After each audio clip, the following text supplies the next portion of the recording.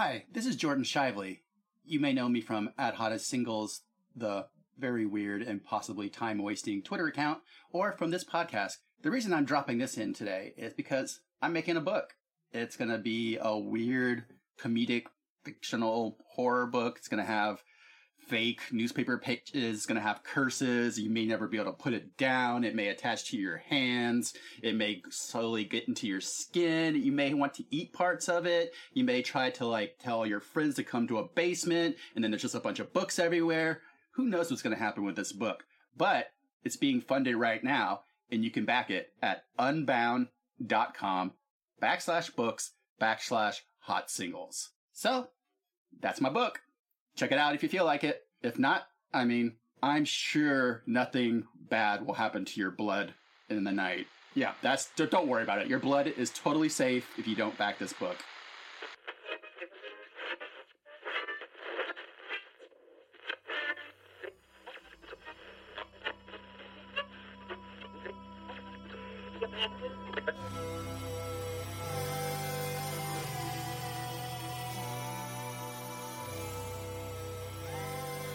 Hi, this is Jordan Shively. This is Brock Wilbur. And you're listening to Carrying Into the Void, the podcast where we get together, tell each other about a weird or dark story we've heard, and then try and find the silver lining to flip it into something that, while possibly not productive, will at least be positive. And we have a guest today. Hi, I'm John Wiswell. I also love the Void. We should have let you know that you're doing your own intro, but you nailed it. You absolutely knocked it out of the park. Yeah, there's that micro pause of is he about to say the coolest things about me? Or am I going to hear dead air, which is the coolest things about me? I've actually been very excited for this episode because you're somebody whose work I really enjoy. And sometimes we have people on that it's one of Jordan's weird art friends. And I'm I have no idea who you are, but I bet this will be fun. It can be both. It can be both. I love weird art. I'll do a weird painting while we talk. Yeah. Don't be taking that away from John. I'm not trying to do weird erasure here, I promise. I'm just a fan. Yeah, John is a very good writer, friend of ours, and he says he has a weird story for us. Well, my weird is one of my favorite science stories. Is back in 1908, before World War I. Right after the turn of the century, in the middle of the night on June 30th, something happened. People all across Europe and China witnessed what they called an indigo or a blue column of light just shooting through the sky, and suddenly an explosion erupted across the entire horizon with what they called something more brilliant than the sun, and many witnesses claimed they couldn't look directly at.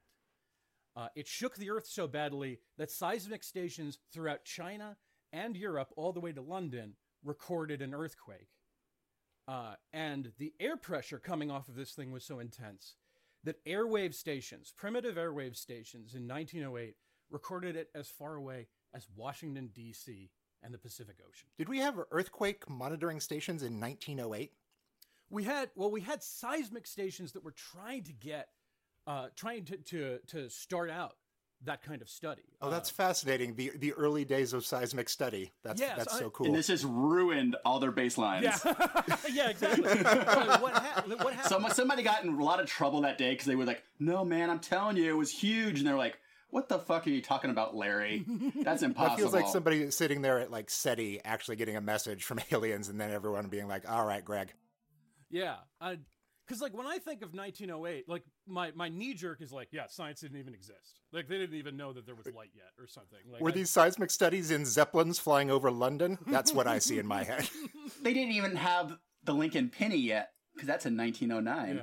Yeah. What a fun and fascinating fact. Young Jordan was quite the numinist. Jordan has discovered the secret is actually this was the Lincoln Penny falling to Earth. So much gravity inside of it for the collectors of the future. So yeah, this bizarre event kind of lasted for days, because for days afterward, throughout Sweden and Scotland and North China, the sky was so bright that people could read their mail and newspapers in the dead of night. And nobody really knew what this was because there wasn't a lot of recorded history. We had figured out that the fossil record existed. We had figured out a lot of the root laws of physics, but this was something that in recorded history we didn't really have a record of. What's even weirder is that none of this actually happened in England or Scotland or Sweden or China. It happened in part of Russia. The epicenter I love that they knew to the minute. It was 7:17 a.m. local time in Siberia. The seismology station there recorded a 5.0 on the Richter scale. And for dozens and dozens of miles, there was just some kind of bizarre explosion that threw people off of their feet. There's a great anecdote of a farmer who was just like, yeah, I was just smoking on the porch when suddenly I got literally thrown off my rocker. I love that it's just like the idea that all of Russia took a pratfall at the same time. It could only be funnier if like all of America did a spit take in the same moment. How many cults did this start, do you think? Oh, there's so many. There's so many. Because the people who love the idea of, like, the inexplicable, like, we don't have an exact explanation for the thing. Therefore, aliens and gods and gnomes at the core of the earth, they love this. Or, like, the brightening came and touched us all. Can I fill you with the light, brother? The thing is that where this seemed to emanate from was where almost nobody lived, or very few people lived. In fact, there's argument that not a single casualty came from whatever this was, whatever this massive explosion was. So it is funny. It's just everyone gets knocked down, but no one died. So we can all have a good laugh at it 100 years later. Yeah, exactly. Was there any like evidence of like what it could have been? The like physical evidence besides a light and like a concussive sound? Well, Jordan, I'm glad you asked because that's where the story begins. About 13 years later, because it was so hard to get to this region of Siberia. I mean, this is wilderness. Even the indigenous people don't inhabit a lot of it. It's really rough terrain. It takes, I think it's about 13 years. It's until like maybe 1921 that the Russian government gets enough resources together and they get some people who are actually willing to try to go brave the elements to find out what happened. That mineralogist Leonid Kulik travels up along the Tungushka River into Siberia, into the Krasnoyarsk Krai region of Siberia, which is like a huge chunk of Siberia. I think it's like a quarter the size of Canada. And he's bumbling along this river, the river that itself is like half underground, just trying to find signs of what happened and following whatever farmers say they might have witnessed. You've now transitioned into another story about a weird underground river. Like I like that this one has like multiple weird elements. Yes, Siberia is basically haunted. Like it's the ghost of all the snow. This is definitely like a cosmic horror expedition starting. And so they travel for days, and wonderfully, the local indigenous people, this one indigenous group called the Evenki, they actually warn them to like don't go any further inland, because a pre-Christian god woke up and wrecked this place a decade ago. Oh my God. Cool. This is fine. Yeah. And to which like a lot of people are like, well, no, that's not the case. Whereas I respond with that rules. It's not a yes or no, it's a that rules situation for me. I've also never heard somebody describe it like especially in the period as a pre-Christian god. They're like, this god much older. I know the dates for your god before that. And there is this sort of a little bit of conflict between the Evenki and the Russian scientists. Not that the Evenki aren't Russian, but they aren't from the federated government. And your Russian scientists are either secularists or they're Orthodox Christian. And so they're both like, well, definitely not whatever you're saying. And then they go into the wilderness. And what they see is hundreds of miles of fallen trees. They're all pointing in the same direction. They're pointing right at them. Oh my God. And they find that like this is more than a decade later, and almost nothing has regrown. There have been some disagreement about just how many square miles of fallen trees it is. I've seen some resources say 500 or 600. There was a Russian air survey in the mid-20th century that said about 830 square miles. And while they didn't know specifically the shape, they knew something was off. Air surveys later showed that it wasn't really a circular explosion. It looks a little bit more like a butterfly spreading its wings. So basically, Mothra is the answer. Yeah. Okay. And as they've traveled deeper and deeper into raw wilderness where literally nobody lives, where there's nothing but fallen trees, they find something other than fallen trees. Trees that have been flash charred, stripped of all of their bark and all of their limbs, that are all pointing straight up, just like thousands of black charcoal spikes pointing at the sky. And that's all that's at the center of this place. How fucking eerie is that? They must have been just like shitting themselves. Yeah, no, at this point, yeah, it's like Satan. If a tree spontaneously explodes in 300 miles of forest, does it make a sound? And they get towards the center, and there's no crater. There's no place, because scientists, they know what a meteor is.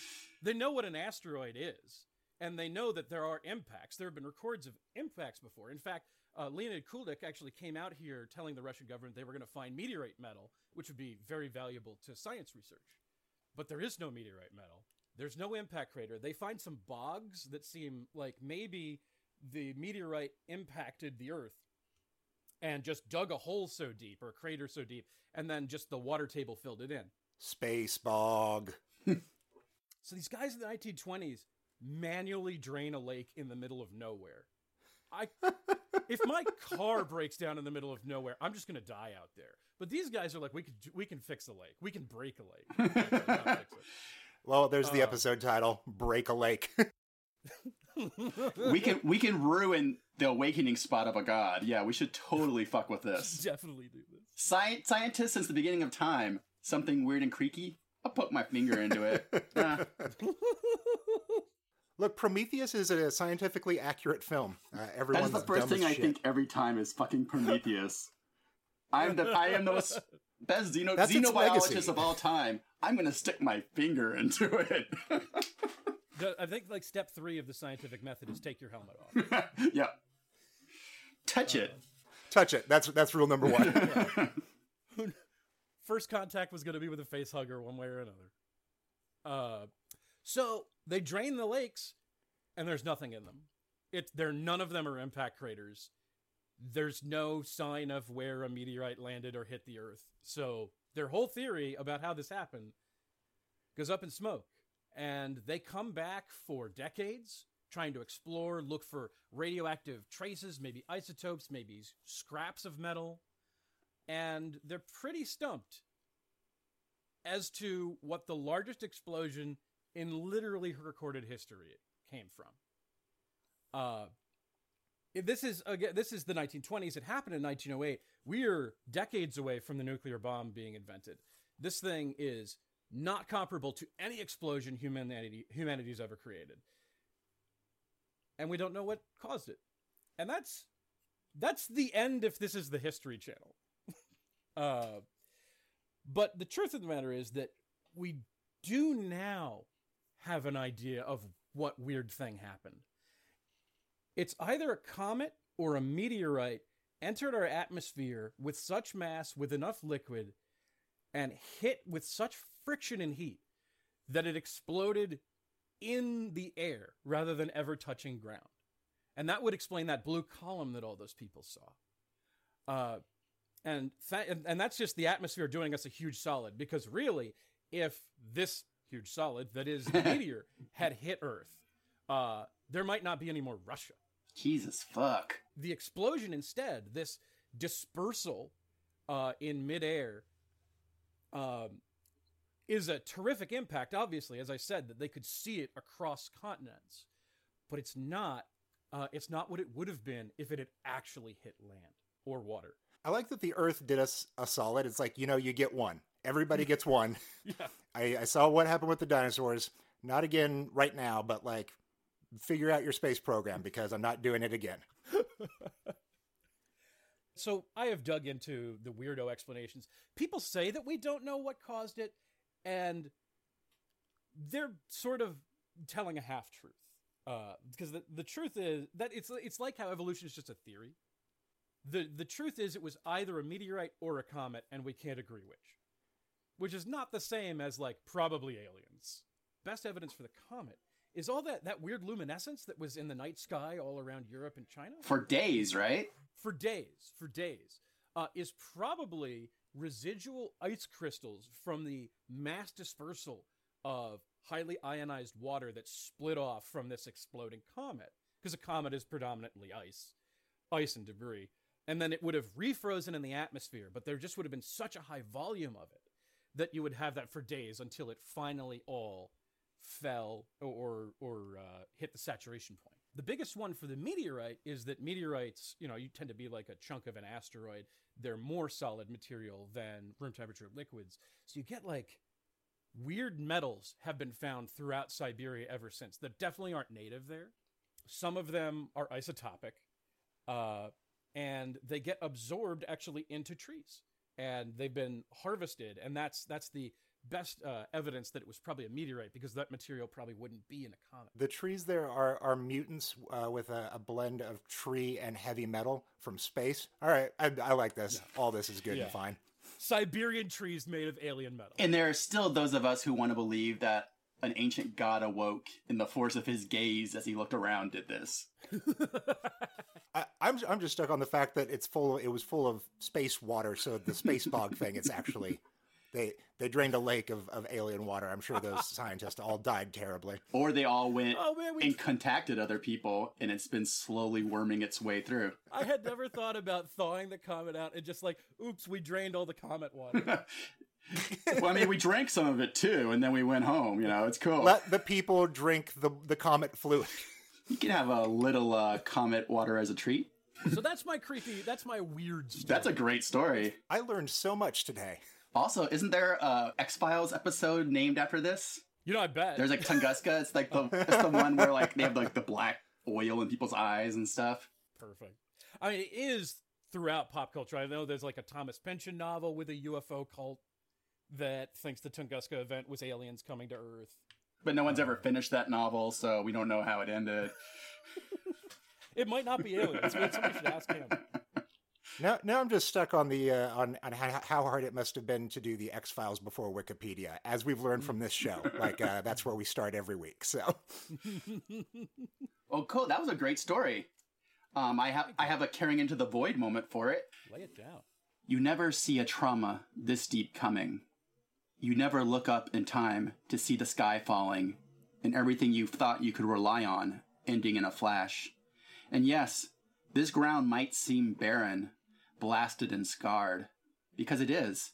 There is no getting around that. This fucking shit hurts. It changes us, but it does not destroy us. It does not define us. We take it to heart, yes, but that heart keeps beating, even if at times it is so slow that it seems that years pass between its tolling. You are still there. Grass and vines will again cover you. Saplings will push up through your soil and reach up. And whatever it is that sought to wipe you out, well, it has come and gone. And you are still here. You are still here. Yay! Yay! Yay, persistence. Yay, just being ornery enough to like spit blood up into God's face. And for God to spit back. He did spit a meteor at us. It's back and forth forever, So, anyone been doing self-care stuff they want to share? I have readopted, as happens once a year, Pomodoro technique, which if you don't know is a thing based in spaghetti the cooking sauce. World, the productivity world. Yeah, spaghetti sauce. So you basically set up like a timer for like 15 minutes or whatever works for you. And at the end, you get a ding or an alarm, use your phone. There's stuff on the web that you can just click on or install. And at the end of 15 minutes, I stand up. Sometimes I walk, but sometimes I just stand there for a minute. And boy, do I need that to remain not stalemated on my couch. So that's really improved my mental well-being the last couple of weeks. So that's passing that one on. And then I will eventually get bored of it, forget about it, and in a year be like, oh, I should do that again. That's brilliant. I've started writing down lists of things that I am like empirically good at because I have like this tendency to be like, oh, I'm not good at that. I'm just like whatever, a poser. But then I write down like a set of mathematical proofs about things I'm actually good at, and that I like, people don't pay you to be nice, like those kind of things. And I sometimes reread it to like when I'm sitting at night going, oh, I fucking suck. And then I read that and be like, well, here's the numbers. Right on. My little self-care is that about a month ago, like I finished a novel, and I went into this like quarantine thing, just working, and I love writing. Writing's part of my like spiritual well-being or whatnot. And I finished the novel, and then I could not work on anything else. Like I woke up out of the stupor and was like, oh, this is the writer's block everybody was talking about. Oh, I get it now. This motherfucker out here bragging about getting a novel done in coronavirus. So I'm productive. During quarantine, I just finished a novel. As we're both so excited to read it, but I just need to shit on you for 1 second as writers that can't complete shit right now. The thing is that like I just carried over the momentum from the pre-quarantine time, and then as soon as I finished it, though, I couldn't do anything else. Like I couldn't. I understood what everybody else was talking about. I was living in happy denial until then, and I want to thank a friend, Alex Haste, for the self-care, which is she was like, just write me one sentence of any scene of the next thing. And she knows that I am so obnoxious about writing that I couldn't do one sentence. Yeah. So now I do one sentence a day, and it's never one sentence a day. I am not close to finishing anything else, but I'm working again. That's such a good idea. Keeping me sane. That one sentence, man. I'm going to fucking do that. It is beautiful. And it makes me feel less guilty about not finishing stuff, because, all of us are very hard on ourselves for productivity. And especially right now, everybody's like vicious to themselves about, I'm not doing enough, even though you're keeping alive in a really hard time. Mm-hmm. The one sentence approach is like, that you'll write more than one sentence once you get to one sentence down, but also you're in no way obligated to write the last sentence. So there's always another sentence to write tomorrow. And that is getting me through right now. That is so great. Cool. And do y'all have anything you want to signal boost? So my friend Jordan is selling a book. I think you should get that book. What is the book about? Fuck if I know. I adore. It's a good joke for me because for 8 years, I guess I've technically been reading the book, and now the book will be the book. It's a weird transition for it, but excited for that. I'd also like to plug a game that I've been playing in the background throughout the entire lockdown, because it came out right before then. And it's called The Longing. It's a little indie game. You can get it on Steam. It costs a couple of bucks. And it is a game where you play the servant to an old god. And at the beginning of the game, the god says, I want you to wake me up in 400 days. And you say, okay. And then the god goes to sleep. And now you have 400 days to wait to wake him up. And the game plays in real time. It will take 400 days to complete it. And so you're this little servant shade thing, and you walk very, very slowly everywhere you go. And in your little house in these caverns where the god dwells, you have like a little room, and in that room there are books. And you can just sit down and read the entirety of like Moby Dick. You could just do that. It's in the game. You can read all of Moby Dick from start to finish, and War and Peace and all these other things that you would kill 400 days with. Or you can go out exploring and trying to do things. And there is this very fascinating world with all these things happening. And you can, spoiler a little bit, you can do things that cause the days to go faster and speed you up and so on and so forth. So you could play it in 400 days of real time, but you can actually sort of finish it in a couple of weeks, basically, depending on how much time you're sinking into it. 400 days. It is bleak, and it is fascinating, and it goes some places if you give it the time. So it feels rewarding in the way that like a great piece of art feels rewarding as you think about it further down the line, or like a really, really long book that you're like, there are these moments it feels rewarding to me in a way that I haven't felt rewarded by art in a while. So that's my plug. What was that called again? The Longing. The Longing, because I need to play this. That sounds fascinating, yeah. At the very least, you need to install it now, so 400 days from now you can see the ending. That's your worst case. My whole gameplay is my guy just napping for 400 days to see like what the ending is. I could plug one very nice thing. I habitually am behind the discovery curve, and I have finally watched a movie called The Station Agent. Yay! Everybody before me said was good, and everybody before me was right. It's on HBO's streaming service. There are very few movies like it because it's really fundamentally the stakes are, will they be friends? And I'm not used to, especially like feature-length films, exploring that. You got three extremely different people.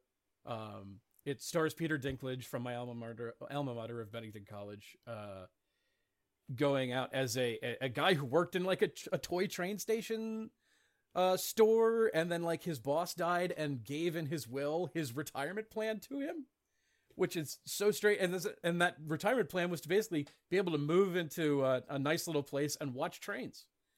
And all he wants to do is be left alone. And it's, at first I'm like, Peter Dinklage is the best at I want to be alone acting. Like, not that I'm sad I'm alone, but like, yeah, I'm good. He's the It's a king good of quarantine film. Yeah. A website I used to write at that was pop culture based. The podcast tie-in was called The Station Agents, and yeah, if somebody got the reference, that was a pretty good sign that they belonged there. That's so good. But anyway, he runs it into two people, and they're all three of them are extremely different, and it's a wonderful movie about friendship. The ending feels weird only because no other movie would just end there. But it's so, like, 15 minutes later, I'm like, oh my god, it's perfect. I never even thought about it. But I was like, right, warm feels is the point. Roll credits. Beautiful.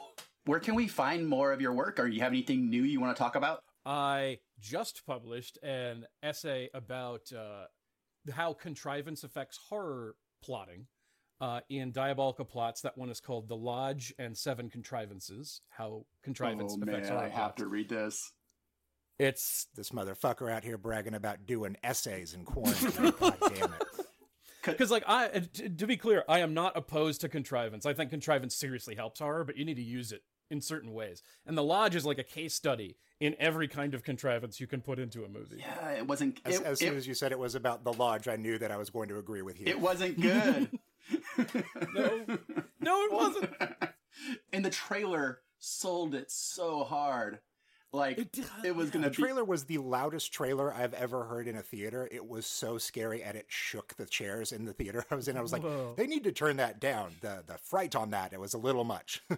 Where is that going to be? The essay is going to be at Diabolical Plots.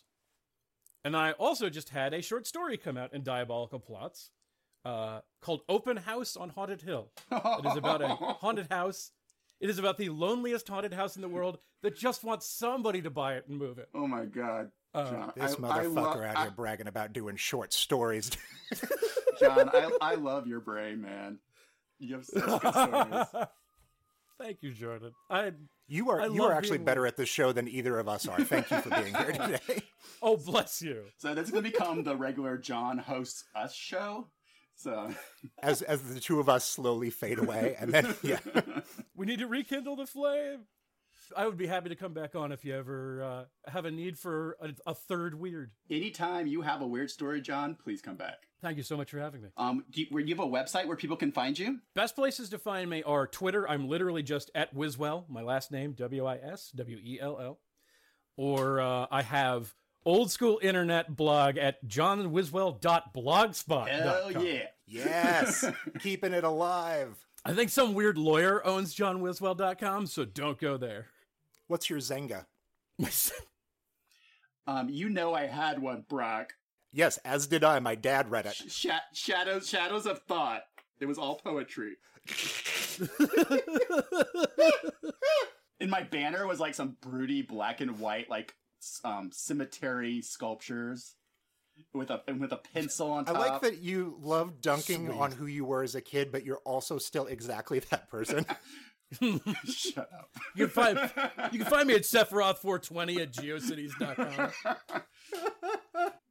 Well, on that note, this was a great episode, and we'll see you next time in the void. And remember, Until then, keep your heart stark and true, and your teeth sharp and many. Bye. Thank you.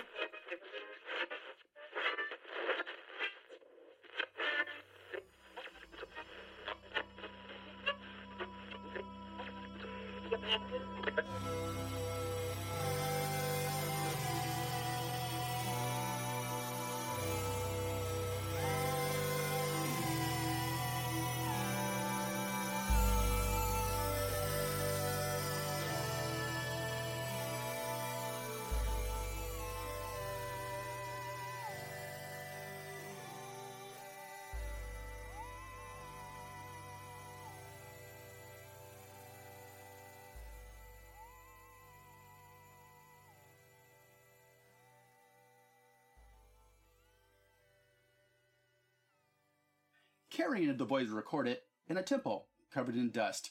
Oh no, it's that dream again. Yep, that one.